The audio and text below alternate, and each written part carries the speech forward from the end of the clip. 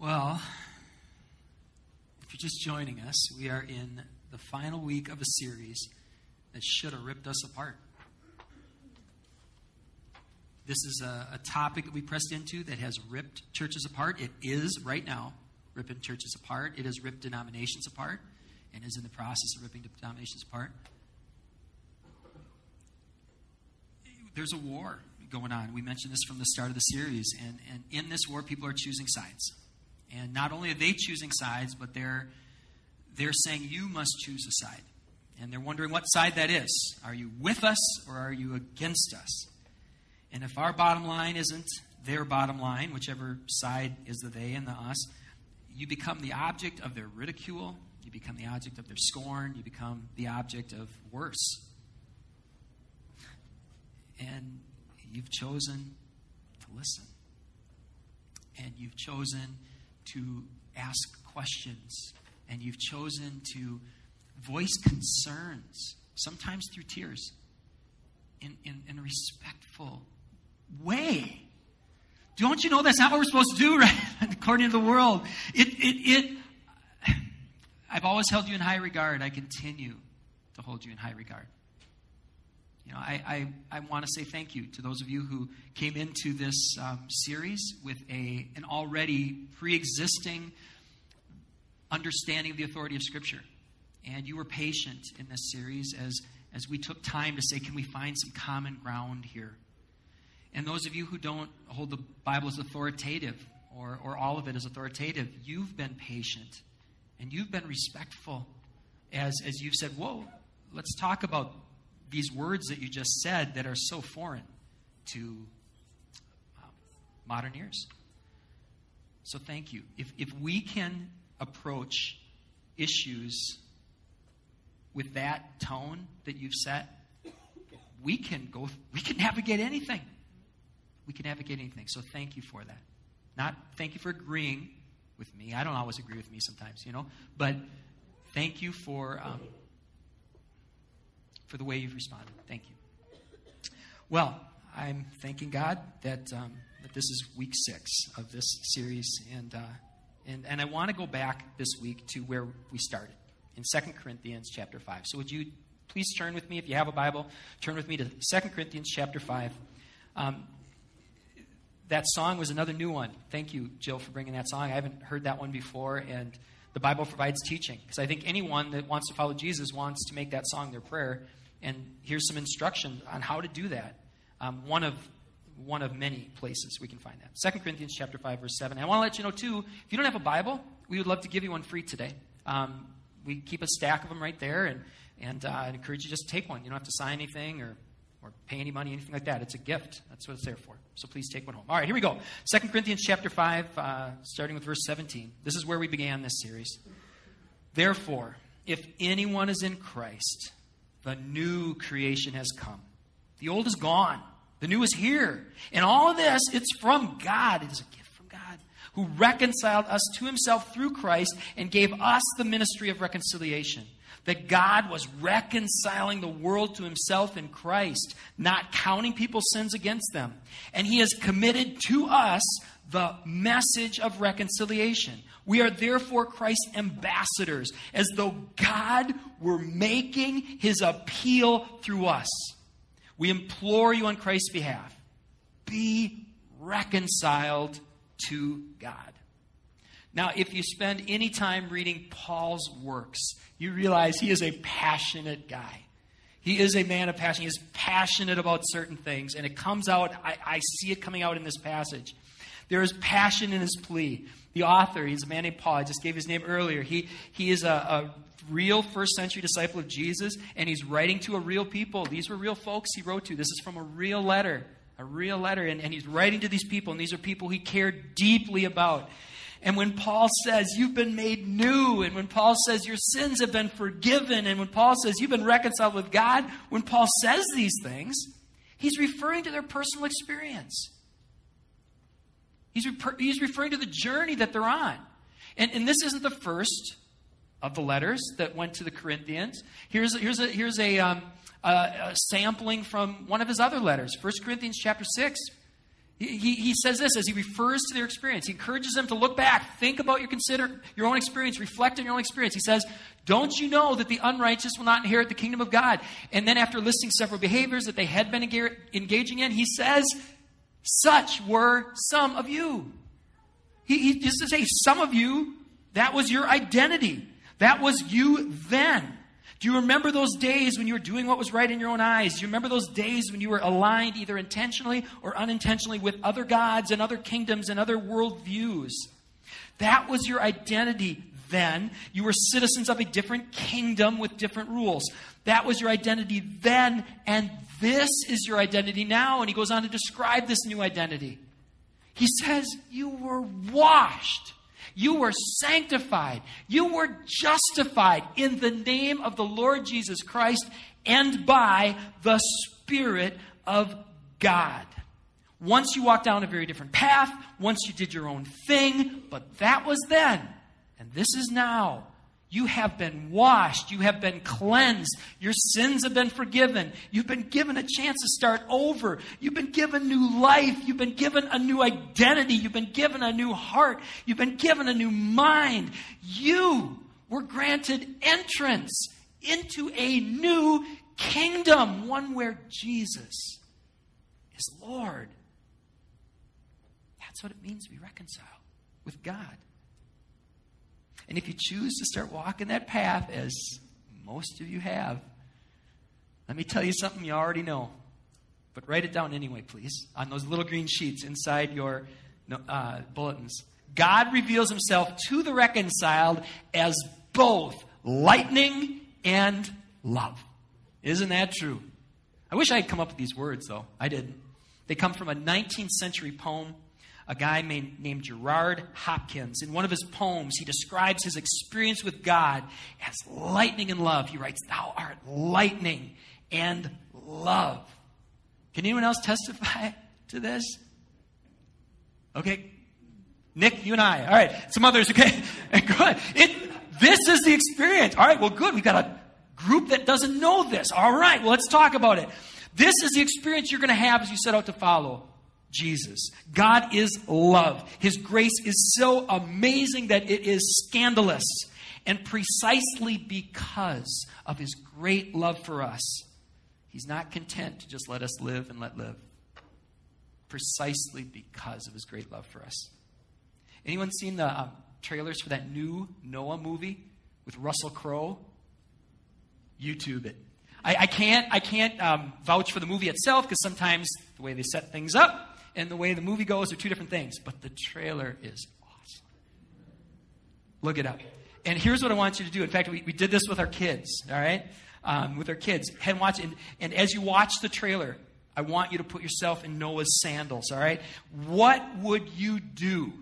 What would you do if God asked you to do something that would ask you to devote the remaining years of your life to do something that put you at odds with the entire human race? What would you do?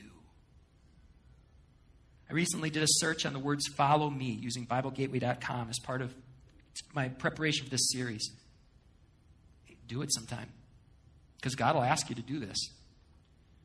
Peter, James, and John, leave your nets. Follow me, Jesus says. Matthew, leave your tax booth. Follow me. Rich young ruler, sell everything you have. Give it all to the poor. Follow me. You who recently lost your father, let the dead bury their own dead and follow me. And he says this, if any of you wants to be my disciple, deny yourself, take up your cross, and follow me. What kind of God would ask us to give up everything to follow him? A God who loves us too much to not to do anything less. Here's what I encourage you to write this down. And again, I'm telling you things that Nick and I already know. But the rest of you, God continually draws his children deeper. Isn't that right, Nick? Exactly. He draws people deeper. All right? He continually draws us deeper. God challenges his kids. God disciplines his kids. He tests us. He refines us as in the fire. Wow. Let me see if I can illustrate this. If this is a good illustration, it's from God. If it's not, it's on me. All right? So let's see how this works. All right? What I'm doing, for those of you listening online, thanks, by the way, because most of you are in kids' church helping out, and we love that. All right, so we've got this cross. We're moving it to the middle of the room. Now, what does it mean to be reconciled with God?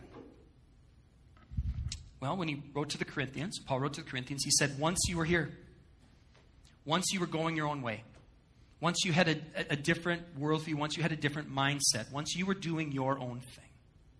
That was then. This is now. You know, you said, just as I am with but one plea, that thy blood was shed for me. You said, okay, I believe that you paid the price for my sins. I believe that you were my Savior, and now I'm going to entrust you as the Lord of my life. And so this is reconciled. That was then, this is now. And guess what? This is reconciled. And guess what? This is reconciled. And guess what? This is reconciled. Reconciled isn't just right here on the other side of a decision. Reconciled continues to happen as more and more and more of us falls under the lordship of Jesus Christ. And we become more like the people we were created to be. If you gave your life to Jesus as an elementary school kid at camp, for you it might have been, okay, God, I give you everything. I will be nice to my sister, you know? And for you, that's what it was, right? And then it's like you become a teenager and honor my father and mother. Are you kidding? That was part of the package too?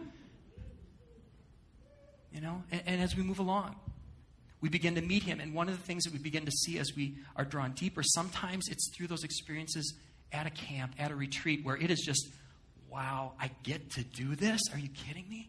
It's that experience in a small group where you make a real connection and this, wow, these people love me like the scripture said to love one another. Sometimes it's you see a new insight, or you get a new song, or sometimes it's that easy stuff that just brings you along. But there are times where the reconciliation, the greater reconciliation, it comes through lightning. And it comes as God leads us to a dark valley or allows us to experience one. And some of us would say that is where the deepest growth in my life has come.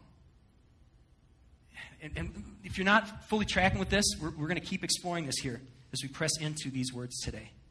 But let me start this pressing in by talking about Paul.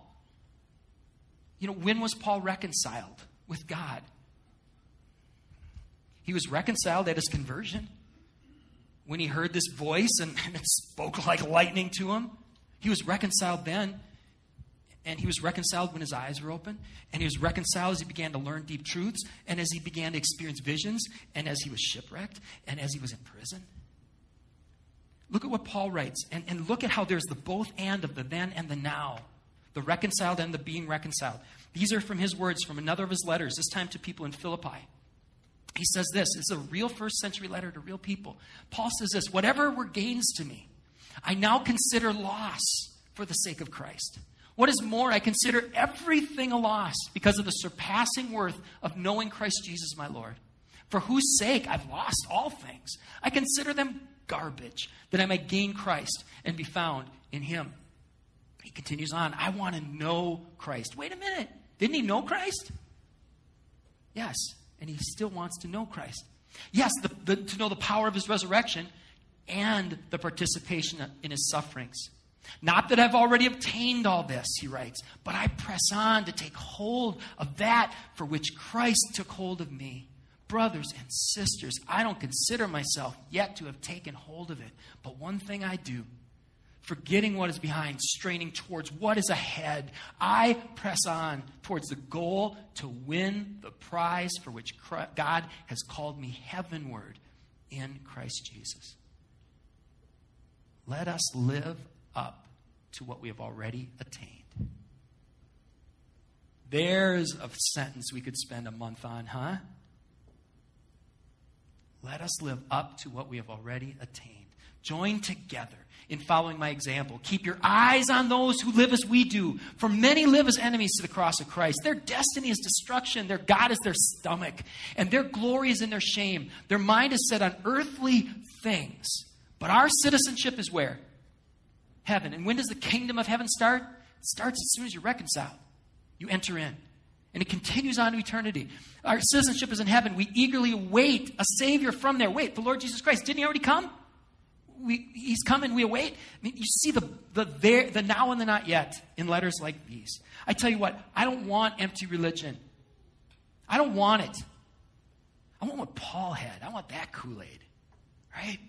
I want what he had. Why do I say that? Because I'm not content in all situations. He was. Paul could sing in prison. I was cussing at my leaves when I was raking them in the rain. You know? I had one window of time, and it happened to be yesterday afternoon. That's my window. I got to get the leaves up. And it's raining. I wasn't content in that situation. But Paul could sing hymns in prison. I want to be able to hear God's voice like Paul did. I want to be able to speak healing into someone, and they're healed. I want to be confident in my calling the same way Paul was confident in his calling. I want to leave a legacy like Paul left. I want to be ready for the day when my day comes. Having left nothing on the table. Anyone else want what Paul wants?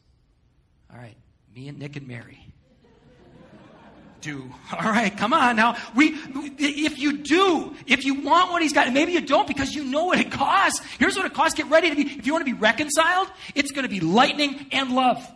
It's going to be both lightning and love. Get ready to be challenged. Get ready to be disciplined. Get ready to be tested. Get ready to be refined by the relentless, transforming grace of God. I've heard people refer to our eternal destiny as the eternalization of our character. That's good. That our eternal destiny is really the eternalization of our character. It's not we make a decision here and we wait for heaven. It's we're going this direction. And until that day comes, we're going this direction. We might step to the right, to the left. We let God bring us back. But it's just the eternalization of your character. Are you a person who surrenders to the lordship of Jesus Christ or not?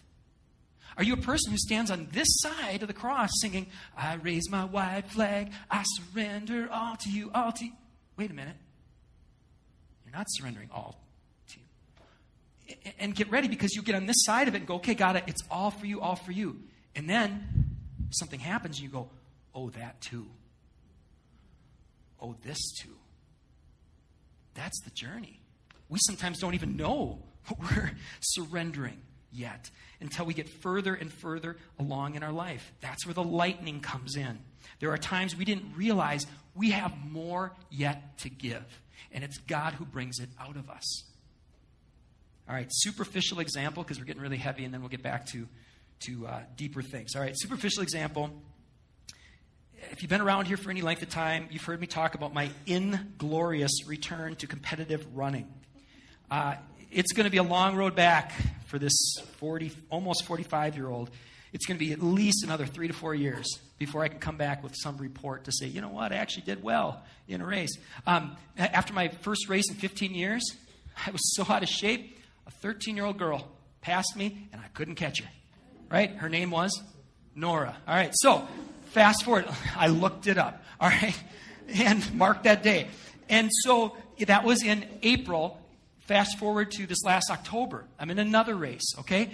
And I'm going after it as best I can, but I realize a mile in, this is not going to go well. In fact, it's not going well. In fact, it's going so poorly right now. I'm only a mile in. I'm like, all I can do is hang on. If I can just keep this pace, which was not a blistering pace, if I can just keep this pace, that is the best I can do. That is all I've got. If I can just hold this pace, that's everything. So I'm doing my best to hold that pace. I got a half a mile to go. I see the finish line. I'm like, hold the pace, hold the pace.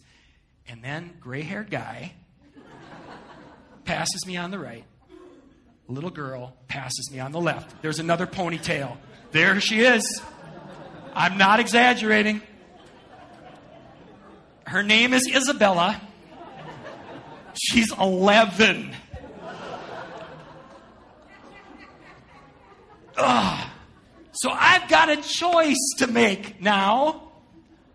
I feel like I've got nothing. I feel like if I try to go with these two, I will not make it from here to there. I will collapse before. And how embarrassing is that?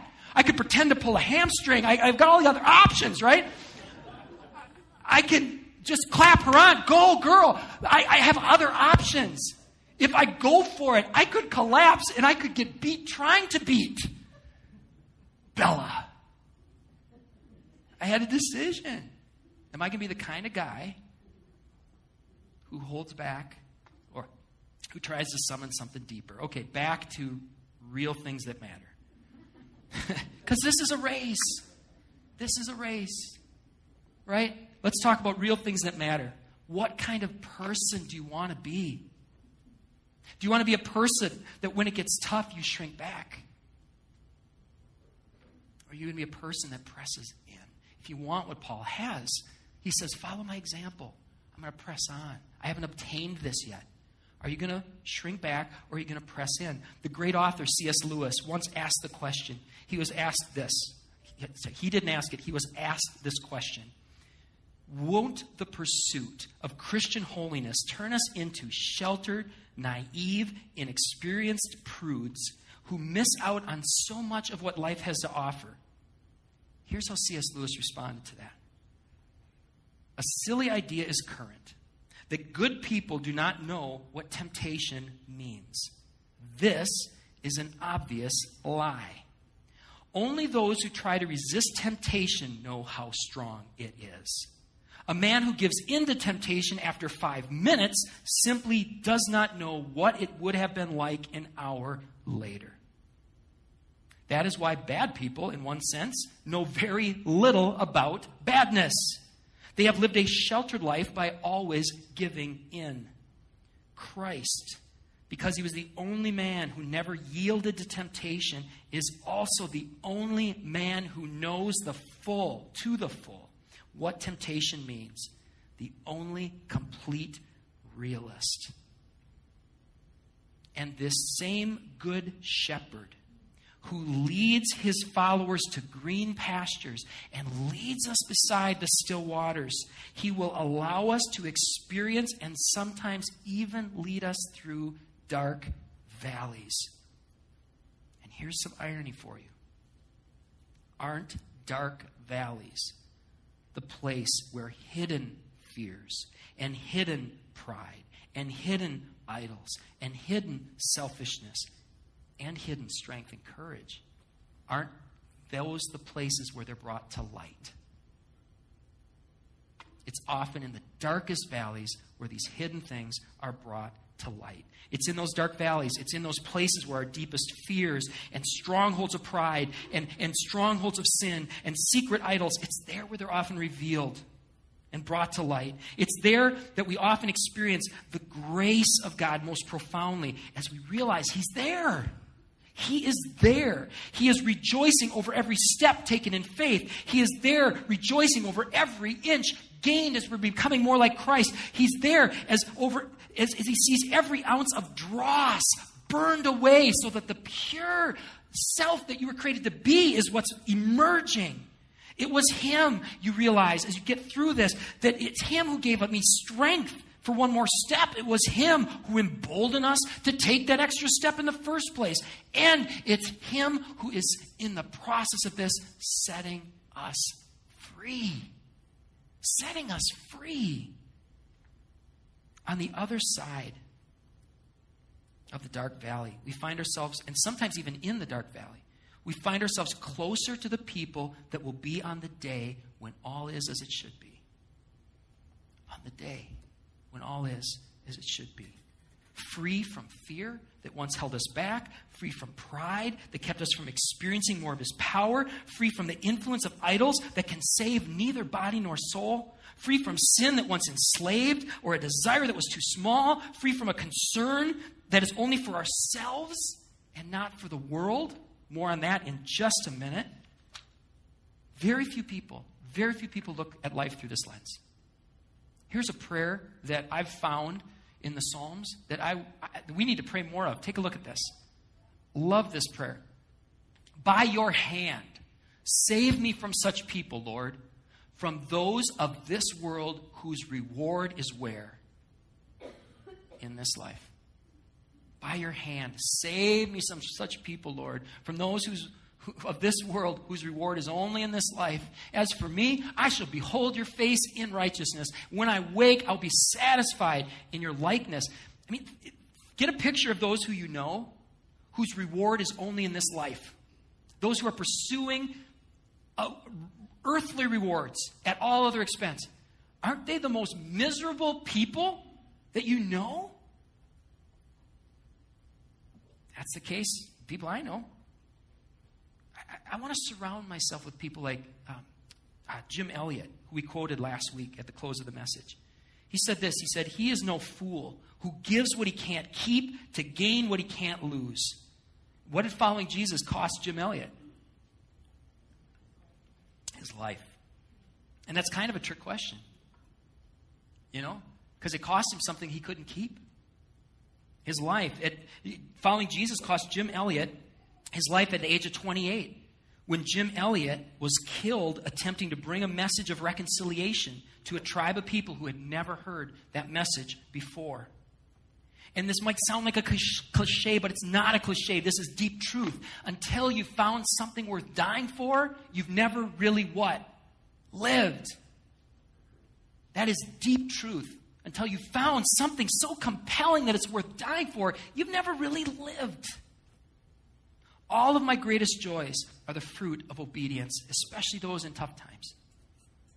All of my greatest regrets are those times where I've ventured off the straight and narrow. But here's the thing. Reconciliation isn't just about us. And here's where we're going to turn a little corner. Because as good as that is, as hard as that is, but as good as that is, as good as it is to try to follow Jesus and to give more and more and more of your life to him, as good as that is for us, there's another benefit to this, and that is it's the best way to bring the message of reconciliation to the world. I'd encourage you to write down this one last thing. The most compelling witnesses are those who are washed and waiting. The most compelling witnesses are those who are washed and waiting.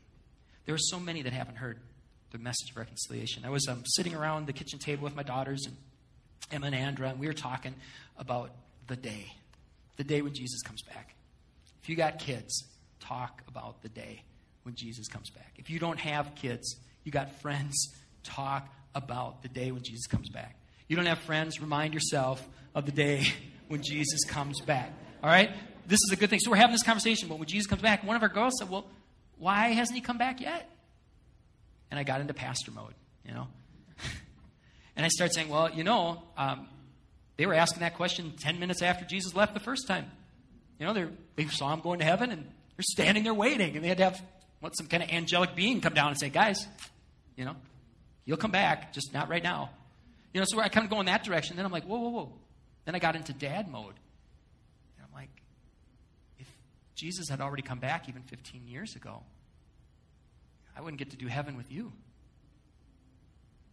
There are people, some of which hadn't been born yet. There are other people who are still here. They're still here. If the Bible is true, and I believe it is, there are some people on that day who have not been reconciled and will not be reconciled. And we have a message of reconciliation to bring. And the best way to bring that message of reconciliation is through our lives. And the best way to bring it through your lives is going to be when people see that you really believe this, even when God asks you to do something that you don't want to do. And they watch how you respond to that. I hope Paul's plea makes more sense now. Let's take one final look at that passage that we launched the series with. Paul writes, therefore, if anyone's in Christ, the new creation has come. If they're in Christ, if they're on this side of reconciliation, the new creation has come. The old is gone, the new is here. All this is from God, who reconciled himself. There's past tense. We were reconciled, okay? We were reconciled. Something happened in that moment. When we gave our lives to Christ, we were reconciled to himself through what Christ did, not any merit of our own. We were reconciled through Christ. He gave us then this ministry of reconciliation, that God was reconciling the rest of the world to himself in Christ, not counting people's sins against them. And he's committed to us this message of reconciliation. We are therefore Christ's ambassadors, as though God were making his appeal through us. We implore you on Christ's behalf. Then he says this, be reconciled to God. Weren't we reconciled? We were. And he says, be reconciled. Are you fully reconciled? No. Am I fully reconciled? No. There's some reconciliation yet to go and yet to come as we continue to follow him. There's no contradiction here. This is the Christian experience. We are reconciled and being reconciled. We are saved and being saved. We are washed and we are waiting. If the Bible was simply a list of thou shalt nots, the good news would not be good news. Here's what makes the good news good. There is a God who so loved the world that he gave his one and only Son for people like you and me. People who once had an identity of sinner, once had an identity of disobedient, once had an identity of living in another kingdom, each doing what was right in our own eyes, walking a path that isn't the one he laid out for us. But we were washed. We were cleansed. Our sins have been forgiven. We've been given a chance to start over. We were given new life. We were given a new identity. We were given a new heart. We were given a new mind. Wow. My life has been purchased at a great price. I will honor God as best I can with the life he's given me. What he says I want to do, where he leads I want to follow, even through the storms. And God is so good, he doesn't make you weather this alone. He doesn't make you weather it alone. Sometimes it feels that way. But he doesn't make you weather it alone. I think about yesterday. And I'm out there in the rain trying to rake these leaves. And all of a sudden, it's just kind of like, just to make it, worse. All of a sudden I hear thunder. I see lightning. I'm like, great. And so I'm out there. I wasn't just like, great. Okay, I'm lying there. But I was continued to rake because this is it. This is my window. I got to get these things up. Well, inside the house, my youngest daughter heard the lightning. And she said, Mom, where's Dad? And she said, well, Dad's got to get this done. And so he's out there raking leaves in the rain. And what does Andrew do? Puts on her little coat, puts on her little boots, comes up and picks her rake up. And it put me behind another 15, 20 minutes. But isn't that what the church is supposed to be sometimes? That's how I feel. Anytime I visit anybody in the hospital or anytime I get called into any counseling situation, I am the worst counselor in the world. And what I realize is often the best thing is just to be there. Sometimes you just come and you just pretend like you're raking. But what you're really doing is saying, you're not in this alone. And there will be times when that person who is really going through the hard place, the dark valley, there are times when then that person can come because you're going to have stuff too. Isn't that what we're supposed to be about? Up here on the altar area, let me bring the cross back up there. I've got two numbers. You may have been wondering what those are about. One of them says 80%, one says 15%. I was with a small group on Friday and watching a video, and they said thank you, Dan. They said in that video, there was a guy talking, and he said 80% of people who are surveyed in America say they know a Christian. 80% of the people in America say they know a Christian. Only 15% of these people say that the Christians look any different than anybody else. 80% of the people say they know a Christian. Only 15% say that Christian looks different than the rest of the people. Well, evidently, they haven't met you yet. Because you inspire me. I have watched so many of you go through things that cause most people to shake their fist at God or to question their faith. I have stood, literally, a lot of us, many of us have stood with one another. And we've sung praises to God at our own child's funeral. I've been there with you. I've watched you do that. And I've watched you pray and trust God and praise Him when you've entrusted your friends or your parents or your siblings to His eternal care. There are many of you in this room right now and at 9 o'clock who came in and you lifted your holy hands in prayer.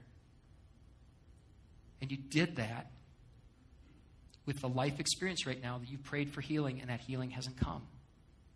It hasn't come yet, and it may never come. But you're choosing to praise God in the midst of that and to walk faithfully in the midst of that. Some of you haven't given up on a marriage that others would have walked away from. Some of you have forgiven as Christ has forgiven you. Some of you have been betrayed. You've been betrayed by a family member. You've been betrayed by a spouse. You've been betrayed by these people, and you've taken a high road. And you've chosen not to lash out, but rather say, God, how would you have me respond? Some of you have taken in children that were born to other parents as your own. And there are many of you. You have forsaken your dreams. You've forsaken your friends. You've forsaken your families. You've forsaken careers. You've forsaken desires. You've forsaken finances. You've forsaken all other idols. And you won't say, yep, I've got it all together. But you say, this one thing I do, I just continue to follow Jesus wherever He leads. And those of us who are trying to live this life out imperfectly as we do, we don't sit around saying, my cross is heavier than your cross. Because all of us look around the world and we see people who are literally in prison with a choice that says, if you will deny Christ, you'll be set free. And they say, I can't do that. And other people who are literally killed for their faith, there is no more compelling witness than those who are washed and are waiting. So what if? What if we didn't settle for 80 and 15? What if, as much as it depends on us, because that's all we can do, what if, as much as it depends on us, we said, God, we want to see what you want to see, and that's 100%, 100%. What if we said, God, as much as it depends on us, we will bring this message of reconciliation. We know we can't force it down someone's throat. That's ridiculous. But we will do the best we can to say, God, I will be a reconciliation message bringer. Show me what that looks like. Show me what that means. And we set out to do that. And what if we said, as part of that, Father, I will continue to allow myself to be reconciled. Whatever you ask, I'll do. Wherever you say, I'll go. And we set out to follow Him with all of our heart, with all of our mind, with all of our strength. Even when it's hard, especially when it's hard. There will be a day when there will be no more waiting on healing. There will be a day where there will be no more waiting for persecution of just people to end. There will be a day when there's no more injustice, period. No more abuse, no more addiction, no more unfulfilled desires, no more loneliness. But that day isn't here yet. That glorious day when Jesus returns and sets everything right. Paul rightfully describes our spirits as longing for that day. The word says we groan as we wait for this to come true. And it's especially true for those who are on the front lines. This longing, this groaning. If you don't long or groan, get out. If you don't long or groan for that day, get out of your comfort zone. Because when you're on the front lines of this stuff, you long and groan for that day, if not for yourself, for others. Because you're so sick of seeing the injustice. You're so fed up with the abuse. You are so angered by what you see. And so you long, you say, thy kingdom come, thy will be done. And you long for the day when this is done. When all of this stuff is done, those on the front lines get that. And that is why, you go to other countries, they don't sing a lot of the songs that are on Christian radio here. There's a lot of great songs on Christian radio, but some of the songs are, oh God, my day is so tough, my coffee is cold, and I have to take the kids to 2 different soccer practices, but at least there's you. And it's like, they don't sing those songs in Haiti. They don't. I've been there. They sing songs about Christ. That's what they sing in Haiti. They sing songs about Christ. They're preaching and they're singing about a God who walked the road that they're walking now. Because they said He did that. The one who, being in the very nature of God, did not consider equality of God something to be grasped. The one who made Himself nothing, taking on the nature of a servant, becoming obedient even unto death. Death on a cross. He gets it. They know that God gets it. And they say, God, you get it. We don't get why this is all like it is, but we get you, that you got it. So we'll follow you. So they preach and teach that. And they preach and teach and sing about the one who defeated death and the devil. The one who will come back and banish him from our lives forever. They've pressed into the pain long enough to realize that God doesn't say no to something they should want. The devil is making something they shouldn't want look enticing. And they're singing about the one who will come back soon. The glorious day when all will be as it should be.